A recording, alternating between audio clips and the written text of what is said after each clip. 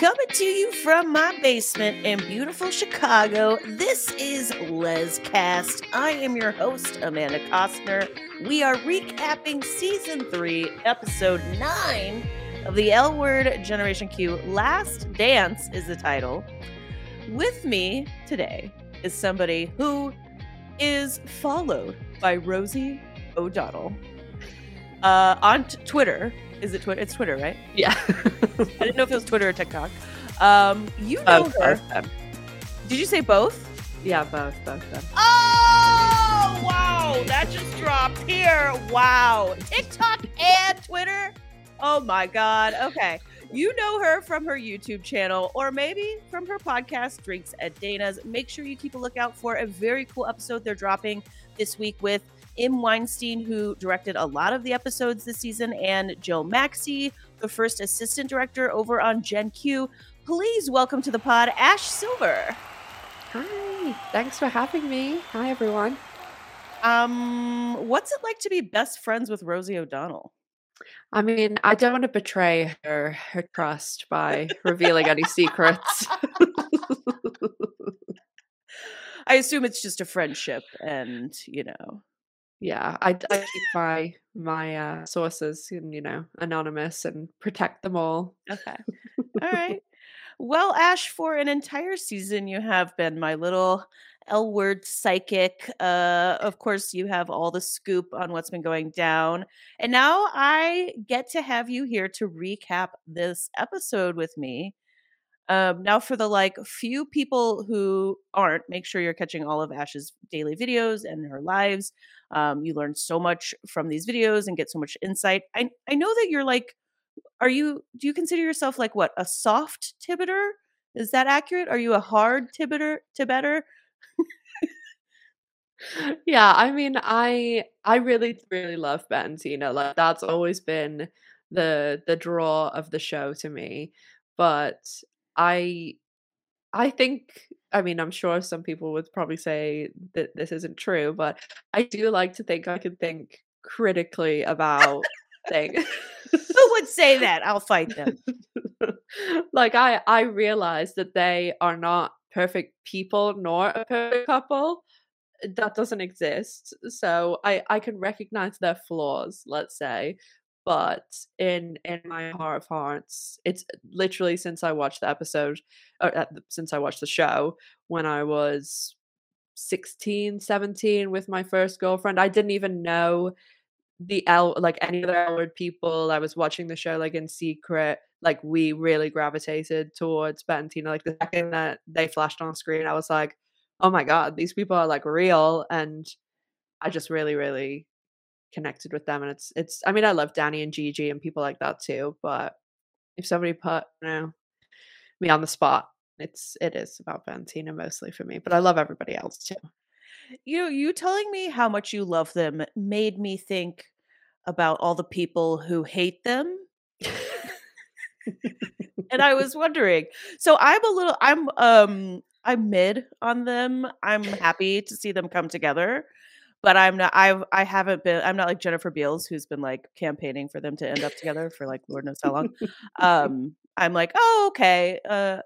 Let's see where this goes. Oh, great. They're ending up together. Great. Why do you think the people who hate them hate them? What is there to hate?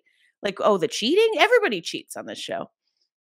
I think as well they do, you talk to people who love it and they don't get enough attention, and then people who don't like them say they get too much attention. And this is something that I tell people in my real life, clients, people on YouTube.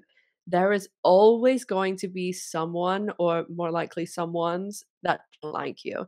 There's just always going to be someone who looks at you, turns on your channel, whatever it is, and they're immediately, within 1 second, just going to say, oh, I don't like them. It's something in the wiring that you just don't connect or whatever it is. So I think there are some people that just probably are like, I don't like the way they say this word. I don't like the way they look, or I don't like their behavior. But I think, I mean, I do have quite a few people on my channel who, and I really love this, and I love that they come to a channel that talks so much about Bet and Tina, and even some of my patrons, they can't stand Bet and Tina, and that's normally where I get like a lot of the really good conversations because it's someone with an opposing view as opposed to just somebody going, "Oh yeah, I love them too. I love them too." So I do enjoy like talking to people about all types of thoughts on the subject, but I do think some people are just like over the the breakup, makeup, breakup, makeup, breakup, makeup. Yeah, maybe they're just, like, sick of them. They're like, "Get me off this ride." Yeah, Like, yeah. are you kidding me? You broke them up again in the off-screen time between the reboot and the OG, and now, okay, you're gonna get them back together again? Oh, no, okay, yeah, so, like, I can see maybe people being, like, over it. Yeah, yeah. But Ash, nobody has ever stumbled upon my YouTube channel and been like, "Nope, not for me." No, same, same. I mean, same. I am universally loved. When I watched your recap, you had a lot of, like, valid critiques of the episode, many of which I'm sure we'll discuss today. But overall, did you think it was a good episode? Yes, but I do I think now I'm just at the stage where when it's the Bet and Tina stuff, I'm just appreciating the time we have left and that they're together because I'm not going to go in and I actually really liked the proposal. Like I thought it was perfect for people that have been through all this mess and drama and things, which obviously we'll talk about like more later, but people like have this idea that we're going to turn on an episode and it's just going to be this 2 hour thing of Bet and Tina or 2 hours of Danny and Gigi or whomever you like. But I just am trying to go in with level expectations, and if I can sit there and watch the whole episode, not kind of look on the timer and see how long it's got left, think about, oh, I like this bit, I like that bit, then I'm happy because as well, like, I know that especially people like us that are going over the show so in depth and things, that there's some things that I'll talk about, like nitpicking things that other people are watching it, like, wouldn't even register. So, for all the little nitpicking and stuff, like, I do have to say when they do good, and I thought it was a good episode, especially considering, like, the last few episodes I really haven't connected with as much. Yeah, like, when you told, you figured out that that clip Angie's watching is a Marja Lewis Ryan movie or whatever, that blew my mind. How did you do that? Oh my god. Actually, yeah, Chris, who does Drinks at Dana's with me, she also it's not actually in the movie. It's like I recognize the actor, but Chris realized that they have actually taken like a scene and like changed the dialogue a little bit because she watched the movie then after we talked about it. So I don't know whether that was for like tweaking reasons for some sort of, because you have to pay to Copyright, put that yeah. in there. But it must I'm sure Marja gave gave herself a good deal because you'll How much do you think you'll she paid herself for that? you'll notice they didn't use real clips of Grey's Anatomy, so I don't think that they can quite afford that. That stock zoom in on the hospital hallway, I think I've used that one a time or two. Okay, well, let's jump into the episode. Speaking of Grays, Oh, did you like the okay. way they tied it in? Are you a Grey's Anatomy fan? Grey's Anatomy and The L Word are the 2 only consistent things in my life, like, loving those shows. That Grey's Anatomy The L Word and Grey's Anatomy basically came out both the year I moved to America, and, obviously I started well, not obviously, I started dating my first girlfriend, and, yeah, I still now the only thing that stays constant in my life is that I watch Grey's Anatomy and The L Word. That's it. Everything Wow. else. Just this is just for me personally. Have you seen any of the episodes with the actor who plays Alicia on Sex Lives of College Girls, who's now on the cast, or is that not come out yet? Do you I'm know who I'm talking about? yeah, yeah, yeah, the blonde yeah. I maybe she's not they've not come out yet because I have seen every Okay. episode several times. Okay. Unless I'm I was not just wondering how connecting. she was doing. Okay. I know we're supposed to be understanding that Finley's worried about Carrie because of the heart attack, but all I could think through this whole episode, every time they were on screen, was that Finley's homeless. Like, I would be kicking her out so fast. Why is she being so controlling and ridiculous? Yeah, I don't know what they were kind of going for with that too, because then at the end and it just was like a bit over the top maybe with Finley because like Finley's quite like a relaxed, like not super control. That's more like a Danny thing. Mm. So maybe they're going through this. Sometimes when people get sober, it's like they're able to see things differently or like, tweak little bits of their personality, and then maybe like the trauma of Carrie and because that was like big. I think they didn't make a big enough deal about that. Like it's also something for Finley. Like somebody doing CPR on someone is real. Like I've that's happened to me twice in my life, and it's something that you it's an adrenaline sorry, it's adrenaline high, but it's also just a really one of those things that you can like kind of spiral over. Like, what if you weren't there? What if this happened? Oh, like a lot of the time you do really injure someone, like, cracking their ribs or whatever it is. So yeah, I think they Is that maybe what should happened to have. you when you did it twice? I mean, like, a one person, like, did it was, like, a smaller person, so it's cracked their rib and there used to be this thing that people used to say, "Oh, you're not doing CPR right unless you crack their ribs," and that's not true. But, Oh my god. yeah, I mean, I've done the Heimlich on someone too in a restaurant. Ash, oh my Sure. goodness. Wow, So to you're have weird stuff following me. wow. I was gonna say I've only done it on like one of those little dolls. I had to do a CPR class. Oh, yeah. I've done so many. And the thing is, they've changed it like 5 times in the past, like, 10 years about how Mhm. many breaths and this and that. I mean, everybody should do CPR certification, but yeah, I it was is one of outed those things. during a CPR training. What? Yeah. This was Oh when I my was like god, poor kind of trauma. right? I was like kind of in the closet and it's I just like will always remember this moment of being at work and we're all in training and the trainer guy was like okay, so put yourself in a you're stressed out, you're in a stressed position. Do you have a boyfriend? And I was like girlfriend. And then everybody was like, "What?" You know?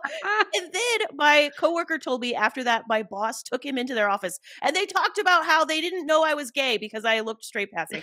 This is a long time ago, folks. But yeah, a little traumatic for Oh me. my god. Yeah, that oh, when you start work at a new place and for the first few days, because weirdly in the UK, this I mean I've worked all my life in America apart from the last few years, but in the UK they use straight people use the word partner, so it gets even more confusing. And when people will be like, "Oh, so you have a partner?" I'll be like, "No," and then when you start getting into the area where and when you start getting into the area where you can't use you skirt around things and then eventually you have to say, and then people are always like confused. I've had oh god, yeah. Yeah, I imagine too because that was, a long time ago for me. I do feel for my femme ladies in our community, especially I think people assume if you're femme presenting you're straight and so yeah, Oh, you story probably of have my to life, literally. uh And it's always no, and I'm like, well, I think I would know. No, they know, Ash. They'll Yeah. tell you. I thought you had a husband. I was like, no. Some mysterious husband. I liked that our reintroduction to Bet and Tina was them bursting into Angie's dorm room, and they're like, "Surprise!" I was this why Showtime didn't do any promotion for like the 4 or 6 episodes they weren't in, so they could just go surprise in one episode. They do love to surprise us, Ash. So Yeah. Well, apparently. Now I know that I have a feeling I've heard you talk about this before, that you're like, it's fine. I think you literally just said this a few minutes ago. Like, it doesn't have to be a 2 hour Bet and Tina movie. I gotta say, after a 6 episode hiatus, I was expecting like the Bet and Tina show. yeah. Yeah. And I'm not a Yeah. Timiter. I'm not even like, obsessed with Bet and Tina. Or don't you think if you're like you've been waiting for this, but you are and you weren't disappointed. I mean, I there's always that thing that I'm like, "Oh, they didn't have a ton of screen time," and that was the number one complaint I definitely saw from people, and also, what kills me even more is that this episode was 46 minutes. They could have done it. They could have done it. They could have even just done more scenes at those 2 places, and I understand they're on very tight budget constraints, but also they cut stuff from this episode with them because I mean, I know that they've cut stuff because of stuff that I saw when I was there and also that people have told me. But you can even see, the pictures that they release like a week or two before the episodes. There's pictures of them, like this one like standing up and like Bets leaning really close to Tina. We didn't see any of that. So what like just why are you cutting it out of an episode that you Showtime have so much control? You don't have to allow, X amount of minutes for ads. And that just really annoys me because it's just for Hmm. no reason. Yeah, I was thinking like, oh, was it a Jennifer Beals Laurel Holloman thing? Like they actually only had an even more limited amount of time with them than we know. But you're saying I no, it's mean, like they made yeah. terrible editing decisions. Yeah, because they're cutting out the time and also the way that the L Word films, they film like 4 scenes per day usually, and the majority of the scenes were at, the sound stage for the inside Angie's dorm, and they went on location for the rest of the stuff for like the theater or auditorium, and when we're outside, and then the Frosty's freezer, they were at this place that's a real place on Fletcher Drive, and it just makes no sense because they would have been at all these places with way more time. So like it's not like Laurel or which is whose time is probably restrained the most. Like she's going in and saying I have a day, and the way that they schedule and stuff is all done really really well. So it's just crazy that we know that they have the time, they have the amount of budget shots, whatever it is, because they've shot it and then they've just taken it out of the episode for no reason. Hmm. You mentioned Frosty's being a real place. For me, part of the like slight disappointment was like, oh, okay, we see them. They're eating burgers. Tina's like, oh, do you miss LA? Not really. Like, um, and okay, where was the action? And the action is there. It's literally we see an engagement later on in the episode. Um, but otherwise, they're almost like side characters when it comes to the worst plot line of the season, the Angie and Professor plot line. And I get it; that's their daughter. That they have to have some sort of resolution with them involved. But um, yeah, that was like half of their screen time in the episode was like them dealing with the Professor Angie stuff. Yeah, and I don't know how much other people will agree with this or not, or even if this is actually intended, because this could just be in my head canon, because I have had my heart broken many a times the past seasons where I've been like, this is the reason they're doing this. And then really they haven't even watched the original and they have no idea about these connections. They're just coincidental. So the thing that annoys me the most is like the absolute disregard sometimes they show to the original, because that is the whole point. Like, why wouldn't you just start a new show then? And they should be pulling threads from that series. But anyway, the point I'm trying to make is I think that Tina's, like, absolute explosion over that and Bet's kind of calm is related to maybe things that Tina has disclosed about, like, her past in the bloody interrogation tapes and things.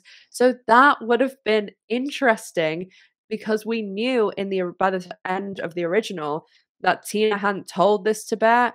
So maybe this is something that came up in their therapy with the being in Canada and they're in this good place and all this stuff. Like, maybe you could have used a scene or two to explore that instead of, I feel like now they're just going along the lines of, "Okay, stop asking for it. We've brought them back for two episodes. We're giving you a proposal and everything that's gonna happen in the finale, and then we're done," because I have been told for a fact that this would not be happening unless people were so vocal about it, because there's such engagement via social media for the show. So they don't it sounds like Marcia Lewis Ryan or whoever at Showtime, like, they didn't want to do the wedding, but, like, they're just doing it because of the fans, like, asking for it? Pretty much, yeah. Wow, it's like we took them hostage and we're like, "You give us what we."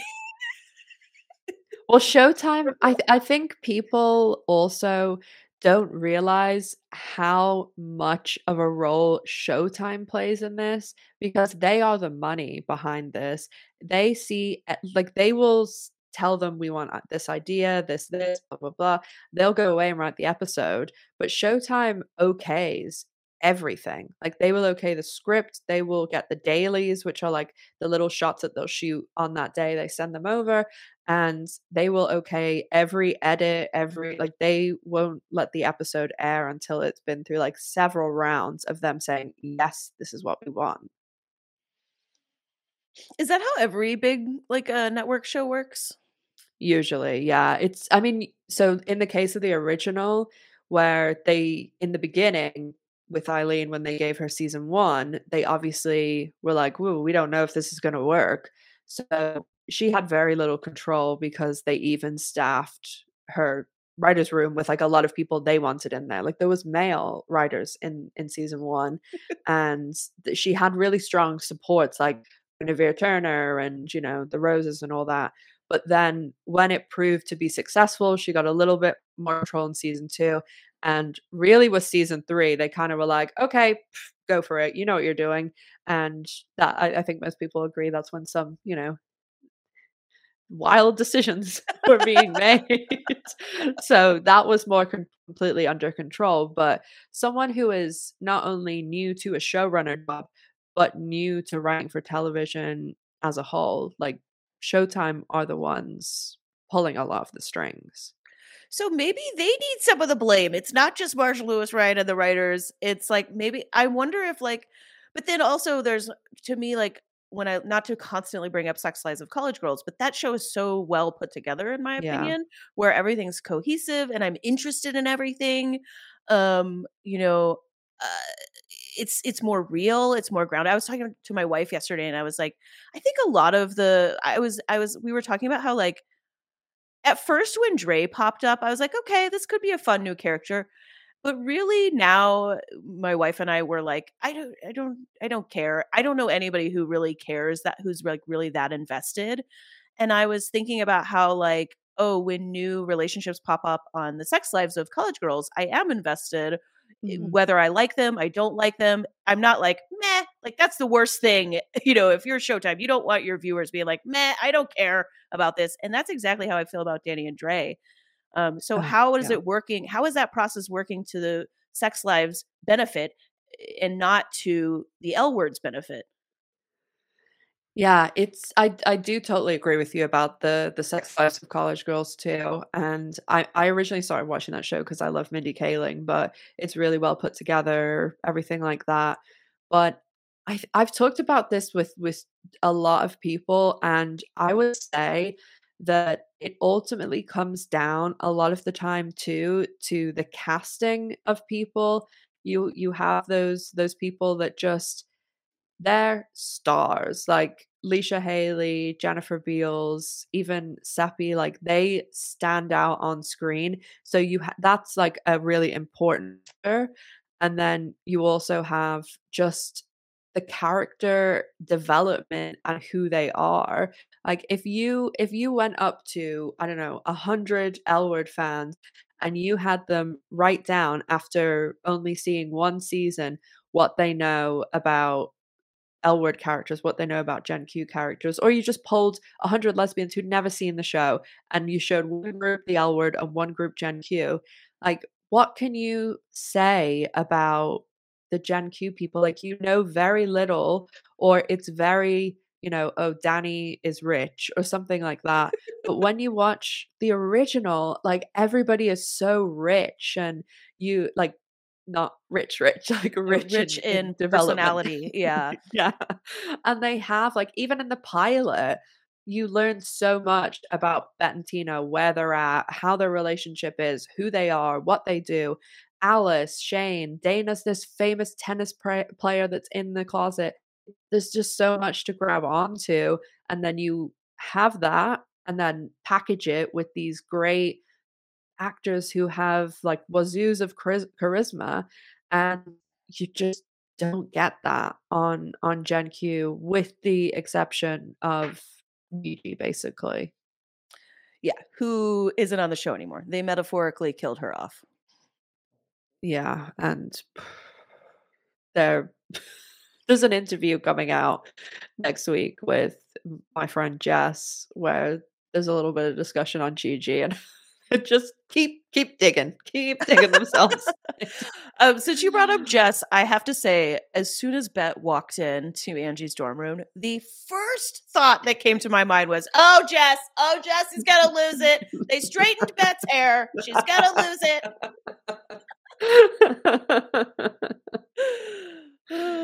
But she's right. Bette's hair does look better when it's not straightened to me. Yeah. It looks like next week we're getting good hair, Okay. so hopefully so. Okay. Back at Shane's place, Tess is like, number one, no, I don't want to go to couples therapy. Number two, I have to go meet the towel guy at the bar expansion site. Is that what she says? Towel guy? Tile. Tile. Okay, sorry. It was my bad. Towel.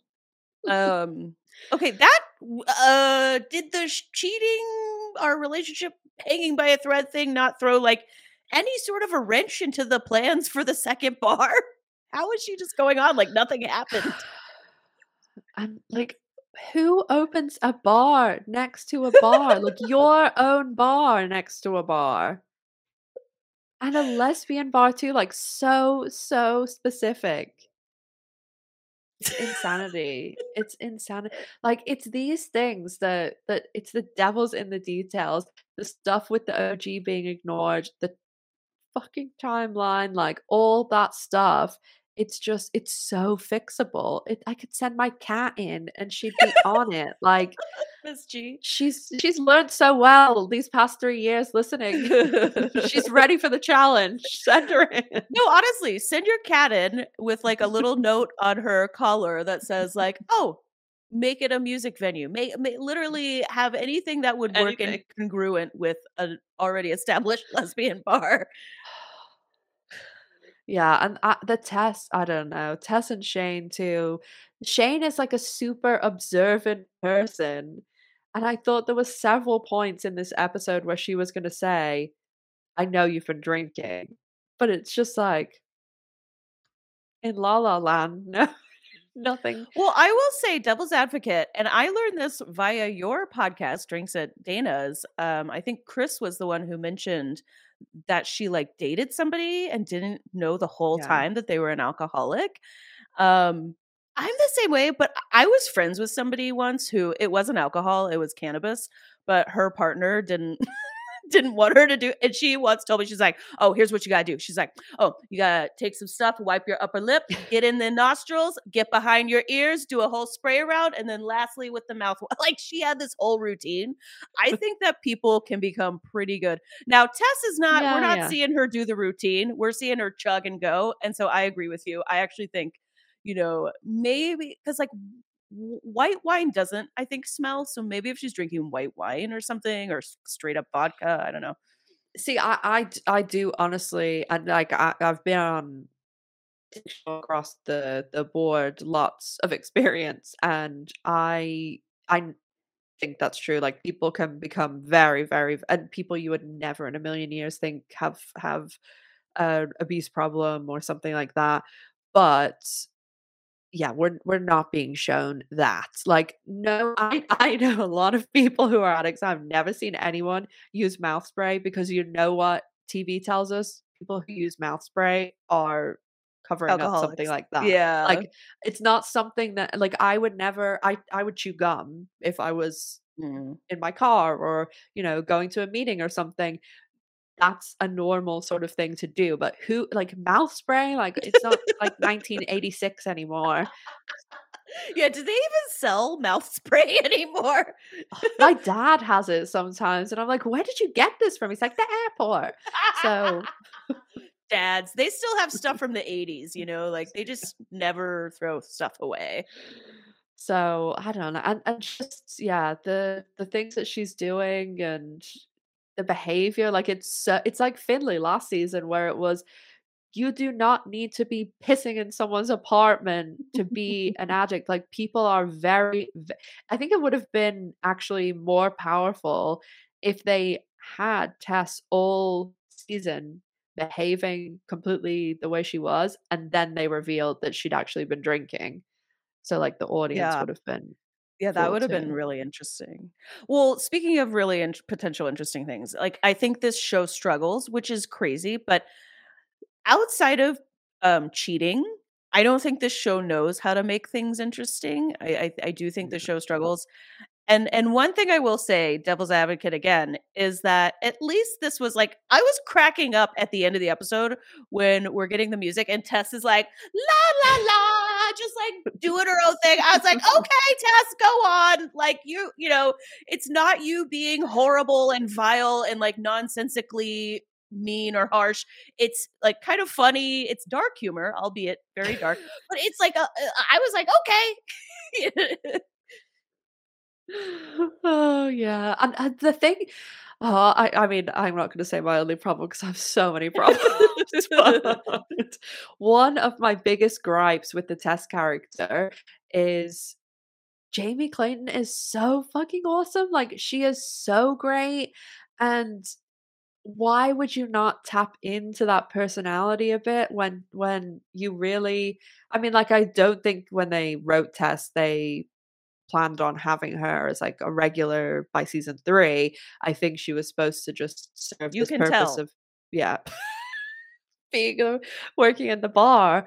But why not flesh her character out a little bit with Jamie's personality? Like that's one of the perks of television that the actor that's playing them. It's the same person coming back week after week. It's the same person, like the way Jennifer Beals and Laura Holloman have kind of created the characters along with the storytellers. And like I do believe there really is a very thin line between Bette Porter and Jennifer Beals now, and that line is lesbianism. I was gonna say, I feel like I know what that line is. Yeah. How many times can we all say? I think that there's like people who came into this as Jamie Clayton fans. I'm one of them. And how can you not be disappointed if you're a Jamie Clayton fan with Yeah. them? Like you said, they haven't fleshed her out. It's been, the alcoholic, and she's like kind of there almost as a prop for Shane, which terrible because Shane's not even doing anything either. So it's yeah. I think the one of the problems too is that when they're making this show, like they exist in this bubble. And I have people that talk to me that work on it and stuff, but that's only like one person's point of view telling me this is what happens, blah blah blah, conveying very much like matter of fact what's happening. But they described to me when I was there that Tessa's character this season, it's a super interesting story. It's a super interesting season for Tess and her character and things. So sometimes I think, are they just lost in the source of the whole thing? Like, are they not really thinking about it critically? Or I mean, because as well, like whenever we actually see it, it's months down the road, and they're thinking about the season as a whole also. They're not looking at our critique of episode 7, say. They're thinking, "Oh, well, they'll be okay when they get to episode 9 and 10," because sometimes they think, like last season, most people remember about last season, the Ben and Tina cliffhanger. So I think they try and like erase or like forgive some of like the past mistakes by like making up for it in these episodes, because you'll hear them a lot in interviews say, "Oh, I wish, if you've seen up to episode 5, they'll be like, "Oh, wait till you see this," or "Wait till you see," or whenever you get to episode 9 or 10, it'll and it I don't know, it needs to be it's chapters of a book, not like it Right. needs to all make sense Yeah. together. And that is one of like my top 3 issues all together, is the lack of like narrative overall for a season and as a show. That it just, if you looked at the 3 seasons and watched them all the way through, someone who'd never seen the show and didn't get any outside like social media presence and critiques, I think they'd be very confused. Or if they watched episode 1 and even this episode, they'd be like, "What the hell is going on?" Okay, interesting. Wow, so I'm kind of soaking in what you just said there. And by the way, listeners, Ash, you famously got to visit the set this season, and so you have given us a lot of sort of behind the scenes looks at what's going on. It's interesting that yeah, it seems like some of the writers or people involved were really thinking like the fans are gonna be like, "Oh, yeah, like redemption, what a comeback for some of these characters like Tess." And we haven't at all. So that's interesting to know. I always wonder, like, do they know what the fan reaction is? Do people working on the show realize like some of the fans are really harsh about Marjorie Lewis Ryan, like on Twitter especially. Yeah, yeah. I mean, I think there's always gonna be like extremists on like either side, and I don't think it's ever right to attack people like personally. I just don't like Agreed. it's not one person making all these decisions too. Like a lot of it is a collaborative thing, and you just don't know who made this decision, who made that. And again, like the network makes a lot of those decisions. It's their money. But I I do know that, because I have asked them, pretty much all of them, who a lot of people who work on the show anyway, that how involved do you get? And I know that they do read Instagram comments, like they get a lot of direct messages, and they are aware, more so like the writers and stuff. But I also think that maybe that's a probably a bad thing, because it's more critique than praise, that I think that sometimes that might drive some of their decisions.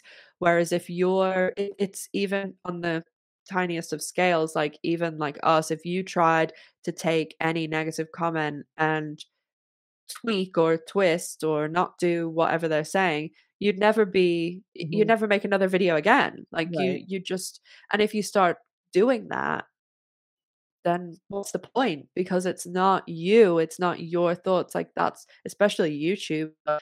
The whole thing that people like is the absolute raw personality, like your actual real thoughts. Because if you want to know some professional take or something, then there's many people that get paid to talk about this show or other shows, or write about it where they're getting a big salary and stuff. So and of course all those people are saying these things where money's involved, or where they know they can get a job with this person if they say this or that or that, and it's all about connect You like you wouldn't be referring to, like, a podcast that is connected to the network, would you?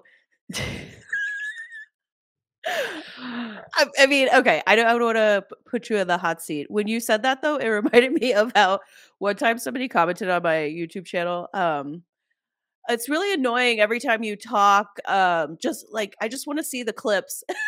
I was like, Oh my "Well, god. you Yeah, I just get wanna those all watch the show? Just watch the show."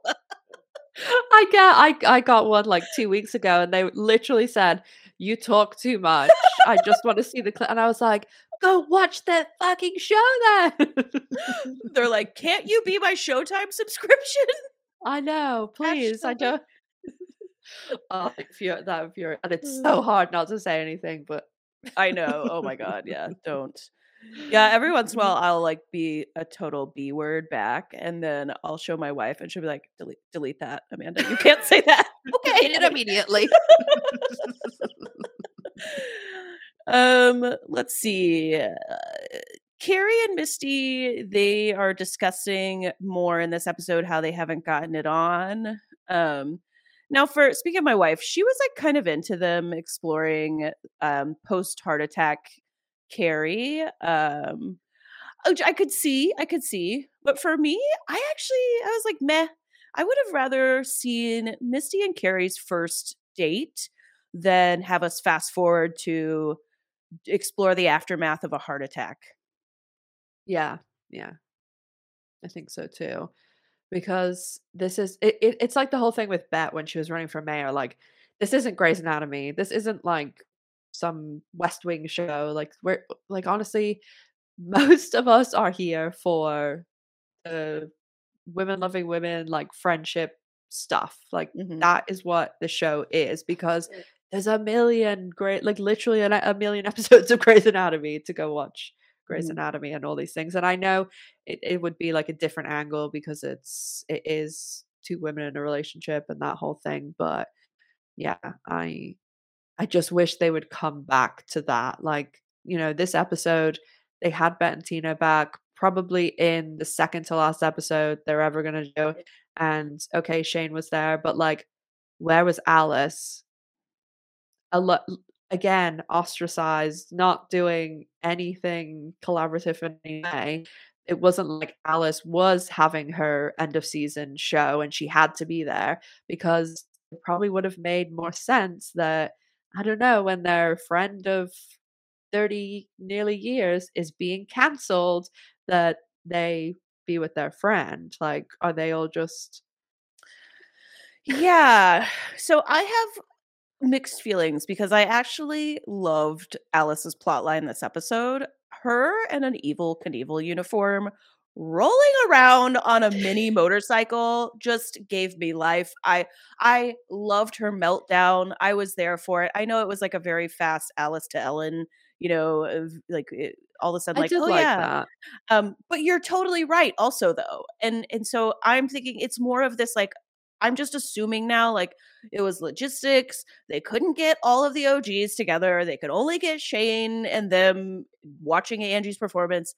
But maybe that I'm giving them too much credit and it was actually they just chose to not have them go to Alice and spend time with Alice, which is I agree with you, like not the strongest choice. Because, yeah, I hear a lot of people say like, "Oh, COVID's done." Like they when I was there, like, yeah, you had to wear a mask on set, but they've got this down to like a fine art. And all of these people, they're in what's called first position. So when you have like a contract as someone who works in like television, your show, like their main breadwinning show is the L Word. So they basically in their contract say, I agree that the L Word Generation Q is my first position. So even if they get like, I don't know, some crazy, crazy like part in a movie, some huge movie, the L Word Generation Q takes precedent over everything else. So you're gonna see, I bet you soon they're gonna be pushing this angle that Seppi, wants to go and have this other career or she got this other job or something. Uh-uh. They're all in first position to be in the show, especially the Seppi, Ari, all of them that were new. Absolutely. And that's why they're in complete control of what everybody's doing. Like the only person I would say is the exception to that is Laurel Holloman because she's not like a series regular. And Yeah, she just came back, like, as a favor to Jennifer Beals, right? That's what yeah, she does have a she does have a because last literally just before they started filming season 2, she signed like a multi-deal. That's why she's like the and Laurel Holloman at the end because okay. she's they're like legacies in the she went on another show. She went on Grey's Anatomy. She wouldn't be Anne Laura Holloman. It's because she's like a legacy within this show. Interesting, okay. So, okay, a couple of things I got from that. Seppi leaving was, like, such a botch, she obviously should have originally they should have done everything they could to keep her, I don't know. But also I got that, like, no, they're making all these decisions, they totally coulda had all 4 of the OGs get together, and they just didn't. Yeah, I mean that's my opinion on my own stuff that I know about how these things work, and also from what people tell me. Am I the one making the decisions there on set? No, I don't. But that's the best thing that I can come up with. Okay. What I don't wanna talk about them too much, but I do wonder, we get a quick scene of, like, Dre being a singer-songwriter. I thought this was a little dated. I was like, would I somebody hated this Dre's scene. age be writing in a notebook? Like, I don't know. Um, are we discounting people in the L Word audience, though? Do you think there are people out there who love Dre and are really into Danny and Dre? I asked myself this question about a lot of characters, and because as well, like I think it just depends. Okay, as L Word, the entire amount of people that watch the show, I think there are definitely some, yeah, a small amount probably. It's kind of that line between people who just watch the show or people who watch the show and consume like social media around the show. So I do think there are some, but I don't think it's a anything large percentage wise. And I just anytime I see them, it just makes me angry. just like, I just think this is what we gave up Danny and Gigi for. Like, are you kidding Yeah. me? For me, I feel like it's the symptom of of everything, which is like this their MO. We don't know enough about Dre, and suddenly they're like this big. I mean, obviously this episode portrays, in my opinion, that Danny actually doesn't see Dre as the big love of her life. I don't know. Um but yeah, I do think it would help if it does feel very like shoved in. Some people online were saying it makes no sense that Sophie and Danny were fighting over Dre. They should have been fighting over, like, Kehlani, if Kehlani was playing that role. Yeah. But Dre, like, it's not as believable. I think the character has some issues. Yes, 100%. I don't even feel like any connect like you needed someone like someone with Gigi's like charisma or something to be that part. And I just also think with the Danny and Sophie thing, all this episode proved is that it doesn't matter how talented, skilled, how much work you put in, like what you're doing. All it matters is who you've slept with because that's how Dre got on TV. Oh, I didn't even think of that. Oh my god. Oh, Brava, wow. L-word, brava. Oh, Just what we need. wow. The What a message that lesson we to need. learn. Wow. See, when they decided to put Dre on, I was thinking, "Oh, yeah, if I'm Sophie, yeah, it's like, we got a karaoke machine back there. That's where Dre was discovered on the karaoke stage. Let's do it." Oh, yeah, that was and then they really, with the music, it was like a ballad that Dre was singing, and they were playing some scenes underneath it. Um, but yeah, the charisma is missing, I think. And like, what was the rest of the show? Like, it's the Alice show. Can I just tell you, I was so confused the whole episode when Sophie was like, I'm gonna save the show. They don't explain, they just say that oh my god, I'm losing my mind. Who's the host that comes in? Margaret Cho. Margaret Cho, yeah. They just say, "Oh, Margaret Cho's gonna host." But I was thinking that Margaret Cho was gonna host in the way that Margaret Cho hosted earlier in the season, and so I didn't automatically know that Alice was no longer in the show. And so when she's at her home looking for Piddles Jr. and they're still going on with the show, I'm like, "This is so unrealistic. How's she gonna get through traffic to get back to the show in 45 minutes?" I was confused the whole episode. Yeah, I think you can't save that 45 minutes if you're actually Sophie and you have a live show. Um and you have I think you can get last minute guests, but if your whole host is canceled, how do you bring I don't know. Maybe do you think that's possible? Could they Oh, have no, no. In LA too? No, absolutely no way. Like, even just, like, traffic and, like, like, these, like, sets, people have, like, totally unrealistic it's not like you or me where we literally, like, turn a and I mean, I know that it's completely different to television. Like, I'm turning a ring light on, turning the mic on, and turning the camera on, and talking and literally putting the chip in my own computer, uploading it, editing, it's done. Like, I can do it in few hours like I do with the episodes. But they literally have people on set who that Alice sign that's lit up like the bisexual sign. Okay, so when I was there, Jamie Clayton was like, "Oh, you should take a picture by this sign. Like, it looks really cool." Da da da da. And because we were sitting on the Alice stage in the chairs that Alice sits in for the interview, and so in the time that we got up from the chairs, walked down the stairs, and walked down the middle of the aisle, they turned the light off.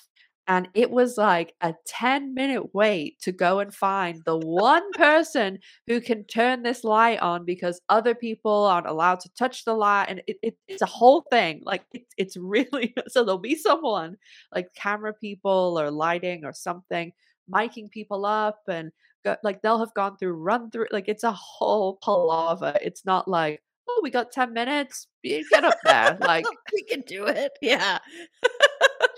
Okay, that's what I was thinking, but I wasn't totally sure. That's awesome though that that Jamie Clayton was like escorting you around and you got to they did the sign for you and everything. That sounds really fun. One of my favorite scenes in the episode was Alice, Danny, and Sophie. And they bring back, you mentioned Threads. The one thing they do this episode is they bring back an OG plot line of Alice. Was it season 6, right? Or no? Which season 5. Oh, it's season 5. Okay. Daryl, oh man. Brewer. Yeah, Daryl Brewer. In season 5, she and you actually replay this in some of your reviews of the episode. You found the clip from the original show, and I like completely basically forgot about this. But he's a famous athlete, and in the original show, he says a bunch of terrible things, homophobic things, and she like purposefully puts a clip out and outs him. That's like the gist, right? Yeah. Because his teammate had come out and he was like, and it sometimes you forget because like I remember that scene in my head, but they're like just all blatantly using like the F slur and stuff, and I was like, oh gosh, like I just forgot about how. Yeah, that's anti-gay F word now is what we say, according to what was that, Danny or Sophie? But I liked this scene because they brought back an OG thing and it felt real. It was real, and as you mentioned, it felt realistic. This happens all the time with celebrities. Almost every day, some celebrity has had like old stuff from back in the day, brought back up, and it's like, oh my God, how did nobody notice this? Wow. Yeah. So it felt really grounded. I was like really interested in these scenes. And also I love scenes where you see both sides.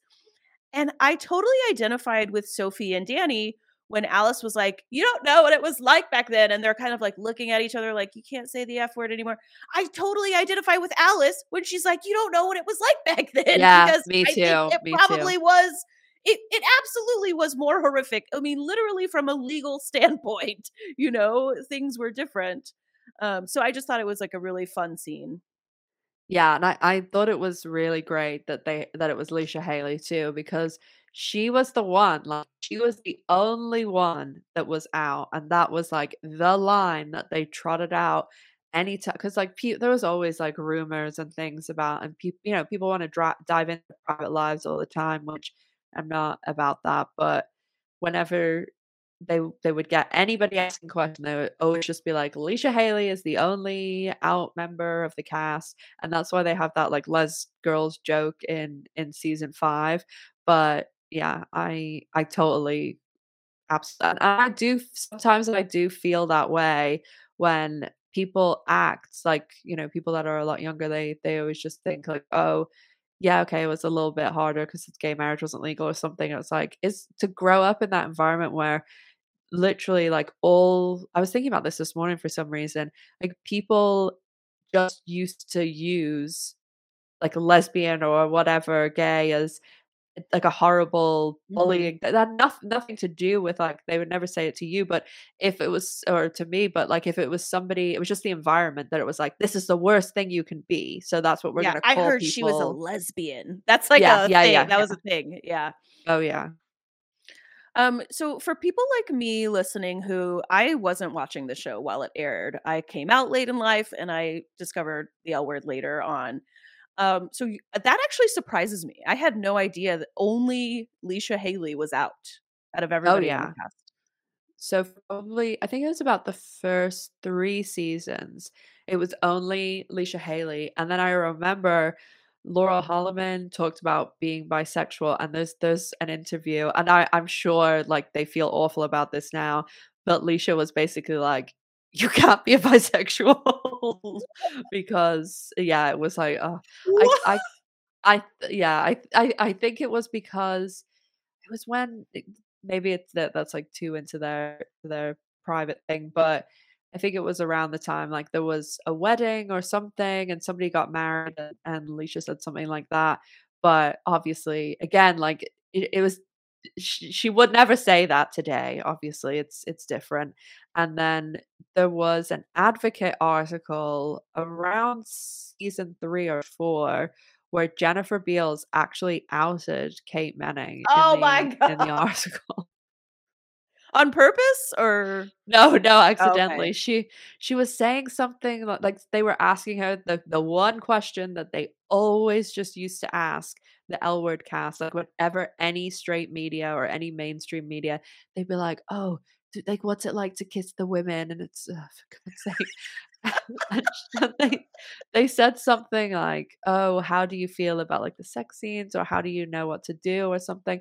And she was saying, oh, well, they get us like coaches, but if there's anything I'm ever unsure of, I'll go to like Leisha or like Rose Trochet or Eileen or Kate. And then the advocate was like, bingo. And yeah, Uh, they ran it. So to be fair, I feel like a lot of people knew about Kate Minnick, but it was like no. an open, yeah, like an open But secret on the yeah, set. that was not okay to out people, obviously. Even today, Yeah, not yeah. okay. Back at the poetry reading, we get some sweet Shane, Bet, Tina minus Alice time. Bella calls Shane the hot aunt to her face, and for a split second after, I don't know if you noticed this, but for like a half second after she does that, Shane's face lights up like a Christmas tree. She's like, I still got it. We get the big spark moment from last week's trailer. Tina stands up at the poetry reading when Shane reveals to them Angie's professor that they're watching right now is also her ex or her whatever. And Tina yells, "Hey, get away from my daughter!" Just kind of unexpected since you usually think of Bet as the fiery one. You noted, though, that this probably has a lot to do with their own personal journeys where, Bet. This is another thing the show could have explored. Bet has her tryst with Nadia herself. Yes. So she's quite quiet when they're all. She's like, "Oh, let's not be crazy here." Tina wants the guy murdered. Like, put him Yeah. on death. Like, she's like, "Arrest him. Call the police." You know, Yeah, when they're outside, there's like this when Angie's like calling them hypocrites, there's like this look between like Vet and Tina, and I was like, there's so many people that look could be about. yep, yep. So many people, as you said, the entirety of the original L Word. You also noted Angie yelling at Shane in your review, and I thought the exact same thing. When Angie like snaps at Shane, asking, Yeah. for asking why, Angie, why didn't you tell me? And that threw me off. Totally. Yeah. I didn't think it really like lined up with the way we've seen their relationship because I did last week. I was like, why didn't she tell Shane it was the professor? It didn't make sense. But I thought it maybe I was was like, strange. you know how sometimes people are like if you've got like a little kid who's angry, they'll just like yell and throw and punch anyone. Yeah, Not that Angie's a little kid, but sometimes maybe she just couldn't control, like she was just angry at the situation. yeah. What are those giant glasses on Bet? Are those hot or not? I can't decide. Oh my, well, if she had like a paper bag on, I'd be good with it. So. So anything Bet Porter wears, you're like, that's hot. Yeah, yeah, yeah. I It's thought it on. was a little, it stood out a little. I was like, oh. Anyone else would look like an idiot. I was like, are there lenses in those or are they just the frames? They're just like so chunky. Yeah, I think because she wears glasses quite a lot, so I think she has like a ton of pairs. Okay. All right. So they're hot for you. Because it seems when she looks far away, that she has to wear them. Okay. All right. Probably my favorite line of the show is when Alice gets home right before she realizes Piddles Jr. is missing. Oh. Uh, and she and she has this line where she's like, um, "Oh God, not podcasting again. I can't get back to podcasting." That was hilarious. Yeah, me too. What is so bad about podcasting for Alice? It's not she needs the big stage lights now. She can't go Yeah, back. she needs to have her face recognized. Yeah, she can't be a faceless lesbian celebrity anymore now that Yeah, she's, had the she's got a new taste. Also, we kind of skipped over her meltdown. I do have to play this. I did clip one clip because as I said already, I'm just gonna play this one really quick. Trying to give a voice to all the queers, and they turn on me. Have you ever felt I loved that line of just trying to give a voice to all the queers? Yeah.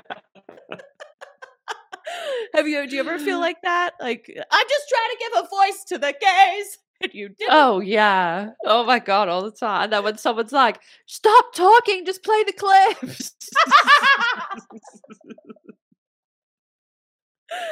Oh, I love it. Have you ever been in a part of a conversation where people start making fun of like YouTubers or podcasters? Because I have. Oh, well now that I've been doing it a little while, like some of my friends will literally be like, "Yeah, Ash is on YouTube shouting about lesbians," and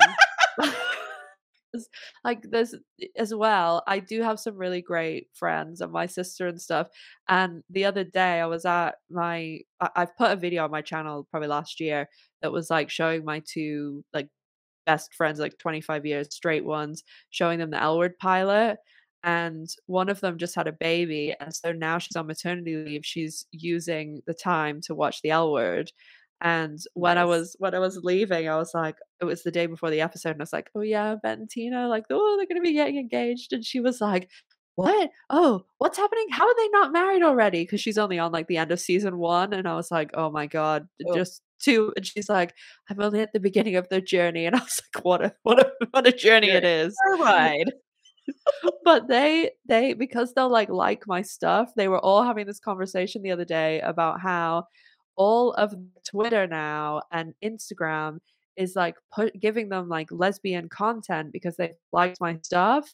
And they're all like, there's all these like people in my Twitter timeline that are like shouting about Bet and Tina and this and that. And It's like all my followers, like, and they're like, one of them's like on their business account, and it's like, Tina, I want to like, you know, Oh, that's bang amazing. Jennifer Beal.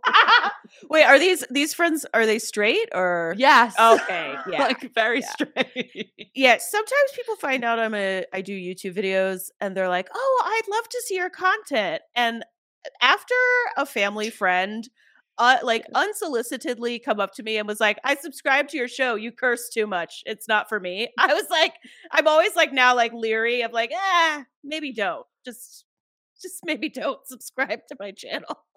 Oh yeah, and I always get like sometimes because some of my r- really good clients will be like, "Yeah, Ash has like a YouTube channel," and then these like male surgeons are like, "Oh, I'm gonna check it out. What's the name?" And I'm like, "No, no, no." Yeah. I also loved when Alice was using all of Piddles Jr.'s names. Like she Yeah. was like little PJ, and then she was like little PP. She called him PP. I know, so cute. I love little PJ. It's such a cute name. I know they were like totally pandering. I mean, they're literally calling it like after Dana's cat name, Yeah. but I don't care. Like, it works. I'm here for Yeah. it. Ash and I both famously cat owners and lovers. It's unique for a couple of lesbians to be into their cats. Okay, we already talked about Shane and Tess, but I do want to say, was Tess trying to murder Shane when she throws the bottle I think so. drunkenly? Yeah, it was real close to Shane's head. She really does not want that salon. Like, she really wants that bar. Like, that's Yeah, it's just so I would understand if they didn't have another bar like 5 feet away. it's her dream, Ash. She needs 2 bars right next to each other. That is her dream, okay? Very specific dream. I think at the end, maybe Shane does realize Tess has been drinking. There's like a tiny look at the end when right after she throws the wine bottle, where she's like, okay. Did Tess just try to murder me? That's weird. I would feel a little certain something if my Yeah. partner, if a bottle was like, whoosh, maybe you're not Maybe sober. something's up. Yeah. Okay, it's time to talk about Bet and Tina's engagement. Yay. Yay! Now, this is one thing I know we're going to have differing opinions on. So, listeners, people watching, get ready for the fists. No, I'm just kidding, obviously. Because I agree with you. Spoiler alert, Ash, I know that you liked this, right? Yeah. That was such a tepid yeah. I agree. I like that I do think it was realistic. I do think when you've broken up, gotten back together several times, and you're the age that they're age, although maybe this is ageist of me, but I don't necessarily see her, hiring a parade marching band to come in front and a bunch of dancers do like a number and then like some ice sculptures come out and then like it's like, will you marry me on the ice? Like I don't know that would have been realistic, but sometimes realistic can be boring. And I just feel like I want both. I want realism and excitement. We haven't seen them for 6 episodes. Yeah,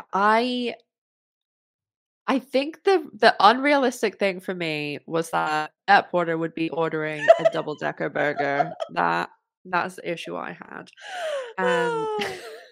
But I did like the simplicity of it because I think that it's just proving what they've all gone through on this long journey that we've talked about, because they are sitting there in probably like 10 grand suits each, and they have like the fancy houses. They're super rich, successful. They've both got amazing jobs, top of their career. They have a kid, the cars, vacations, everything.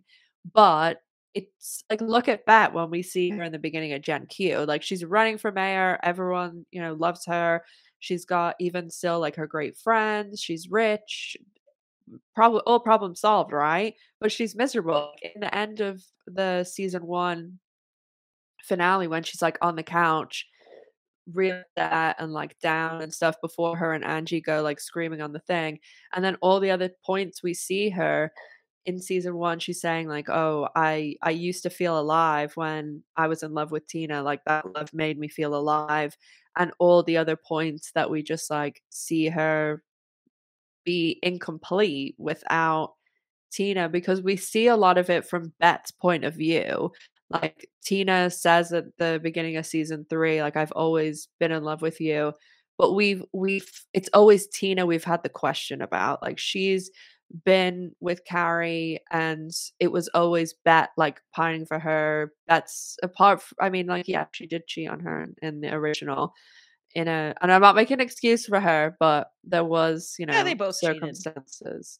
So it's all that's always been there waiting for her to come back. So I do think it was important that like Tina did ask the question. And then I also think it was important that when Bet's like, "Oh, the ring," and have it like, that implies that I had the idea first. And she says no, she's gonna like stand down about that. So I think those were all important points. But altogether, it had to be that simple with them like sitting there and just even at the end when like the camera is like panning and they don't even say anything at the very end, they're just sitting there because it's like none of that other stuff matters if they're not together, because the only thing that really matters at the core of all of it is if they are together, because like all that other stuff is meaningless.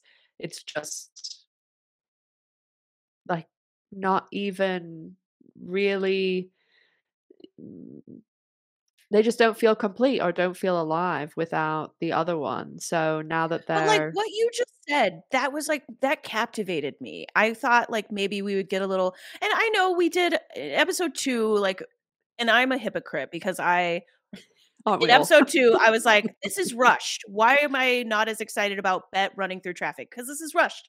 And now I'm saying Yeah. now they did the simple, non-rushed thing, and I'm complaining too. So I'm just a complainer. You can't make me happy. I'm like typical fan. Um, but also, what you like I'm saying what you just said, I do think it could have been for me, I would have liked what you just said. Like, you really just described their whole relationship in a beautiful way. You mentioned in one of your videos they could have, I think you were talking about the next episode, the trailer for the next episode, but they could have given us some flashback footage in the engagement scene, or I don't know.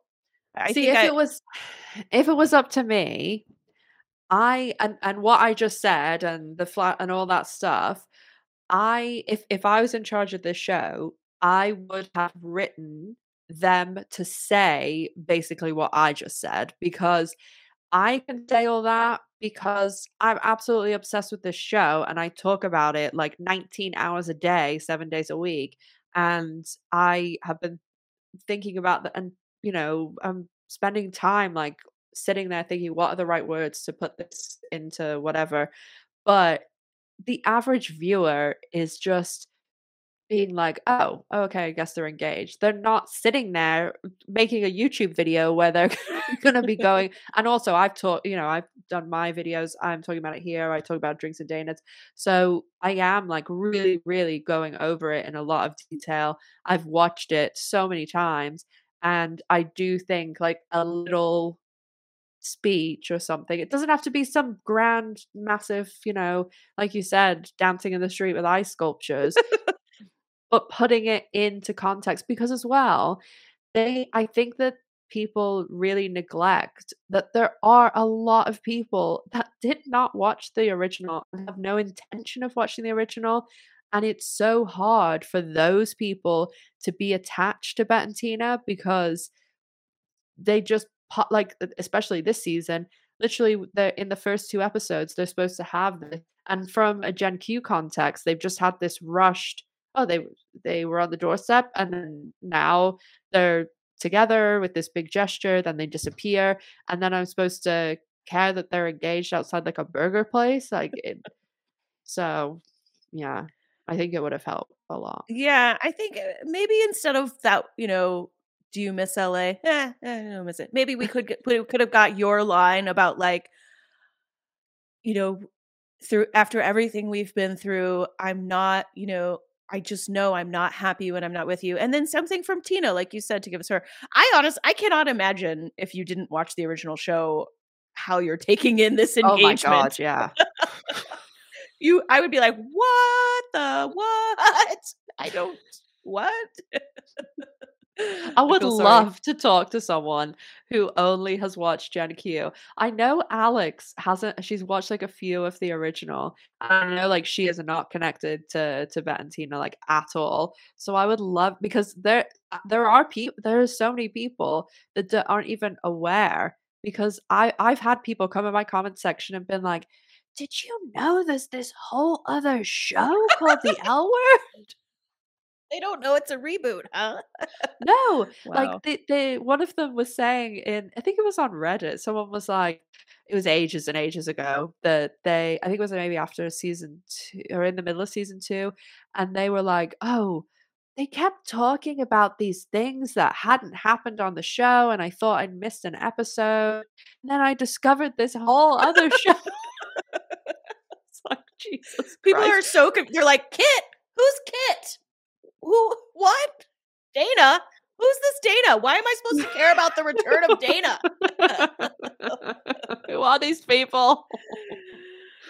Well, we come out of the beautiful engagement. It was very beautiful. They do still, of course, still have chemistry. Happy to see it. Love to see it. We come out of that and we cut to, and I don't know if you're going to disagree with this, Ash. For me, by far, hands down, no questions asked, the best part of the episode for me, the return of Tasha. Yes, it was really good. I was really, really happy when I heard Tasha was coming back.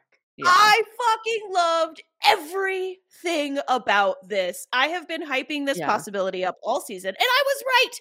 I was right. It wasn't just me. Everybody hyped this up. A lot of people did. This was, to me, this scene just made the episode, and that's crazy to say in an episode where Bet and Tina got engaged, but I just loved, I don't know if it was Kate Minig behind the camera directing, I don't know what it was. I mean, a lot of it is just Tasha coming back, but the way she's a hot fire lady now. Okay.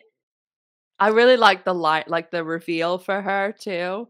Like, even though I knew it was coming, like I loved the way they did that, like the bright light, and then it Mhm. like illuminated the side of her face. It was really good. Yeah, Really and then she's like, "Hi, Alice." Oh! good. And then Alice, I loved Alice's reaction. It was such a surprise. You think, oh, this is the L Word Gen Q. They're immediately going to start banging in the street in front of all the firemen. That's how they do couples on this show. They just, no time at all, just, oh, we're back together. But no, Alice was like, oh my God, that is so annoying. There was just sparks flying everywhere. Yeah, well, I don't think that's the last we've seen. I mean, okay, tell me this wasn't the greatest thing that's happened all season. Like, Yeah, I'm going I to tell did. my grandchildren about this scene. The Valentina stuff will always be number one for me, but I did love Sasha coming back. I just think they have so much chemistry.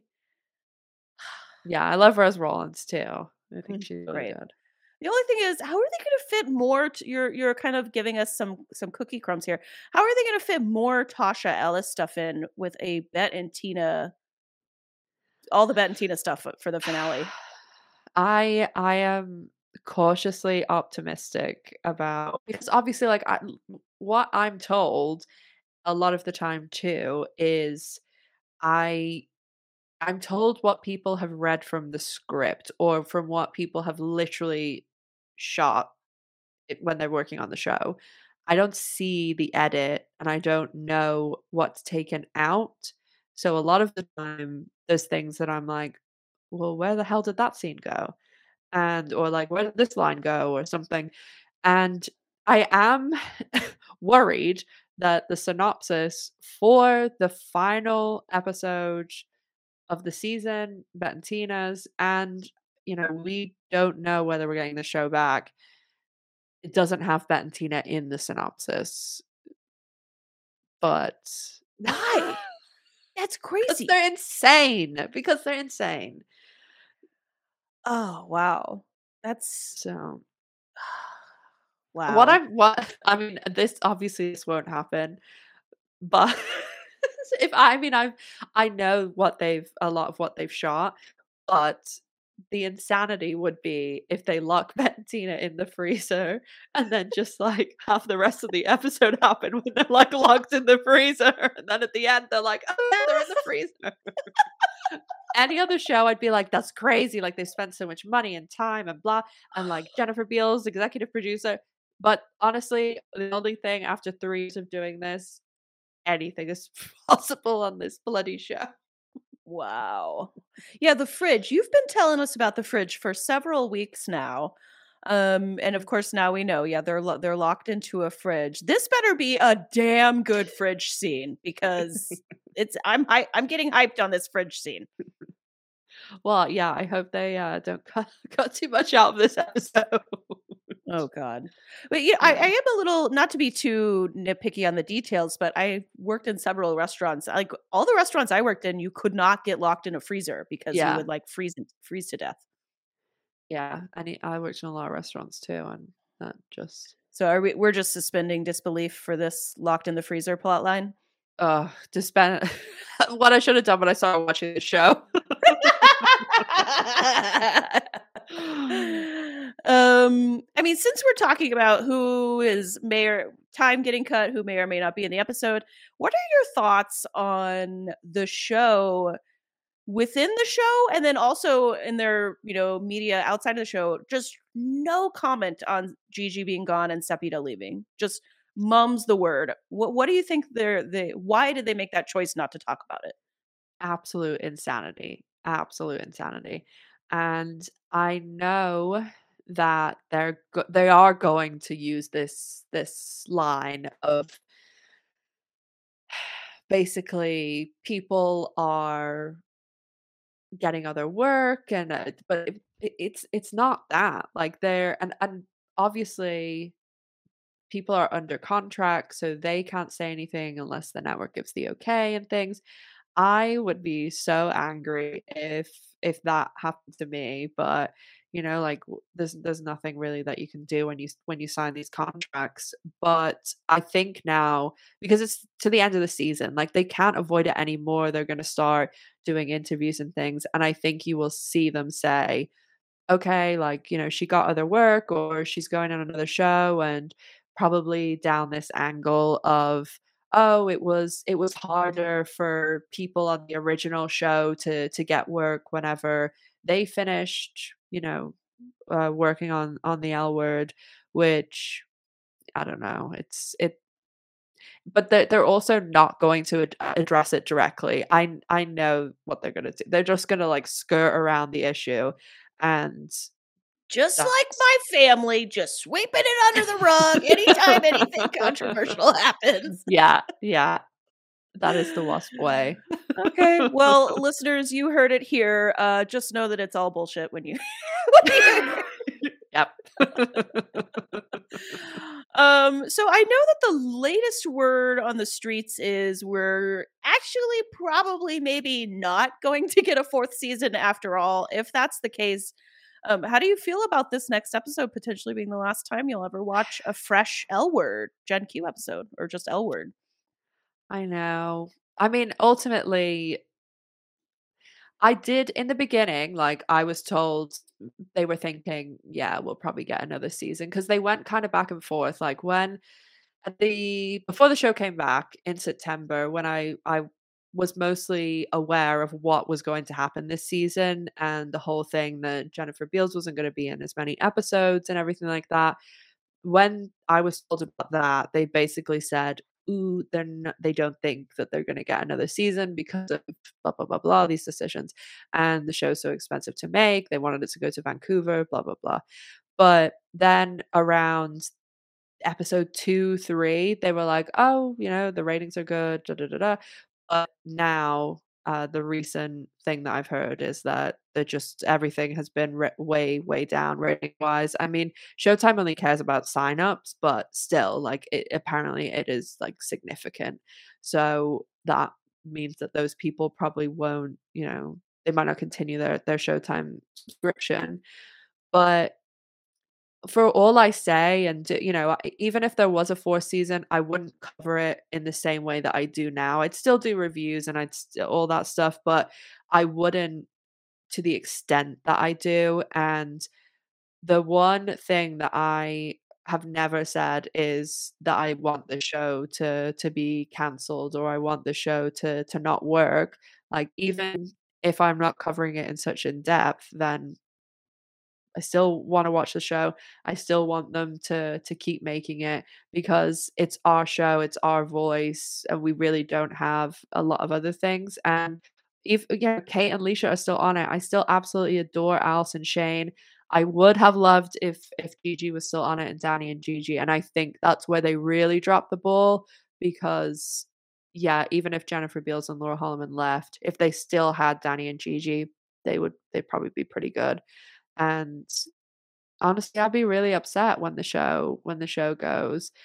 It will still, like, obviously be able to rewatch and talk about it and everything, but it's not gonna be the same because even though there's still that core group of people that even a month after the show's ended between seasons, when it's the least amount of people are following and stuff, there's a lot of people that come and interact and want to talk about the show and rewatch and what's coming up.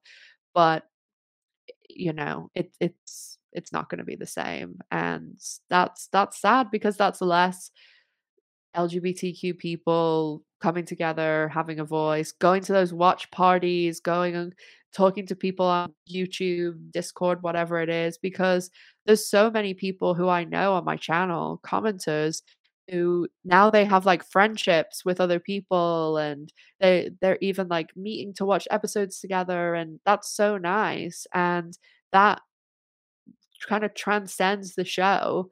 And if it really, really does have to end, that's why I'm so excited to go to LA and like watch the last episode like in a room with all other people who love the show. So That's gonna it's be gonna be a epic. sad day. It's gonna be a sad day Sad but when it all epic. ends. Yeah. But I think it's kind of telling when you say, "Oh, I'm not gonna cover the show the same way if it comes back." I think that's like, ooh, that's a little, if even we as commentators, if we're already anticipating if they come back, we're not like that's probably something that's going through their head, like, and also going through the fans' heads. But you did mention the subscription thing. That's something I learned from you that like really enlightened me. I've never thought about how well, the streaming game isn't the same as cable because all they care about is subscriptions. And when I think about Yeah. all these women loving women shows that are getting canceled, or even, we still haven't heard about League of Their Own getting renewed. When I think about it, I think like, no, I didn't sign up to Amazon for League of Their Own, and I probably won't cancel it if they don't renew League of Their Own. With Showtime, I have no other reason to be subscribed to Showtime. Like, once they cancel L Word, I'm gone. I've never watched a single other thing on Showtime except for L Word. Although, which is Work in Progress on Showtime. I did watch Work in Yeah. Progress, Yeah. I but watched Dexter on there, but that's the thing that like a lot of people don't understand too is the fact that because the people who watch this shows on Showtime are like Dexter and Billions, and it's such a different group of people that watch those shows. Yes, of course, there are some crossover, but they have such an influx of people for the L Word. So that's how that show is allowed to be made. Like, if the L Word was some lesbian show about politics or about, I don't know, like a serial killer or something, it might not have the same reach, but because it's such a diverse, different group for the audience, it is boosting those Showtime subscriptions. And because this is what Showtime has said, like people who work at Showtime have said to me anyway, is that the show is extremely, extremely expensive to make because they shoot in LA, but also it's a big cast, they have all these sets, etc. But it is one of the shows, actually probably the show, number one show for them via social media and like social media interaction. Because if you even look, like go to any of the actual Showtime, not Showtime the L Word, that account, whenever they put up like questions or like would you rather, and they'll put like 4 of their shows, if you go to the comments, it's all L Word people, like mostly saying Bet and Tina, but it's Are you saying the people obsessed with Dexter aren't on Twitter tweeting constantly about their obsession with Dexter the way the L Word fans are? Yeah. Like, what is he not a hot heartthrob for the Dexter audience, and they're not constantly look at how hot Dexter is murdering this person. Well, Ash, I'm excited to have you over here in the States. I wish I could join you in LA, but I will be with you in spirit. So that's gonna be exciting, though. I'll be like just obsessively on your social media, living through you vicariously. But listeners, make sure you're subscribed to Ash's channel, which is in the description. Drinks with Dana, or Drinks at Dana's, sorry, which is in the subscription. I'm also gonna leak Ash's merch. She's got new L Word merch that's really cool. Yeah, check it out. I really like that shirt. I like the style. So yeah, make sure you are hitting the description, and you, if you're listening to this, there's like a chance you probably already are subscribed to Ash, but just in case, a lot of times I listen to people and I didn't even notice that I wasn't subscribed. Just in case, make sure you subscribe to Ash Silver. Also, if you're watching LesCast on YouTube, subscribe to LesCast. I'm still trying to hit that 1,000 subscribers, so hit the subscribe button. And I will see you back here for the LesCast finale recap. That is sure to be explosive or cold. That was a refrigeration joke. Ash, thanks for coming on. Thanks for having me. Bye, guys. Bye.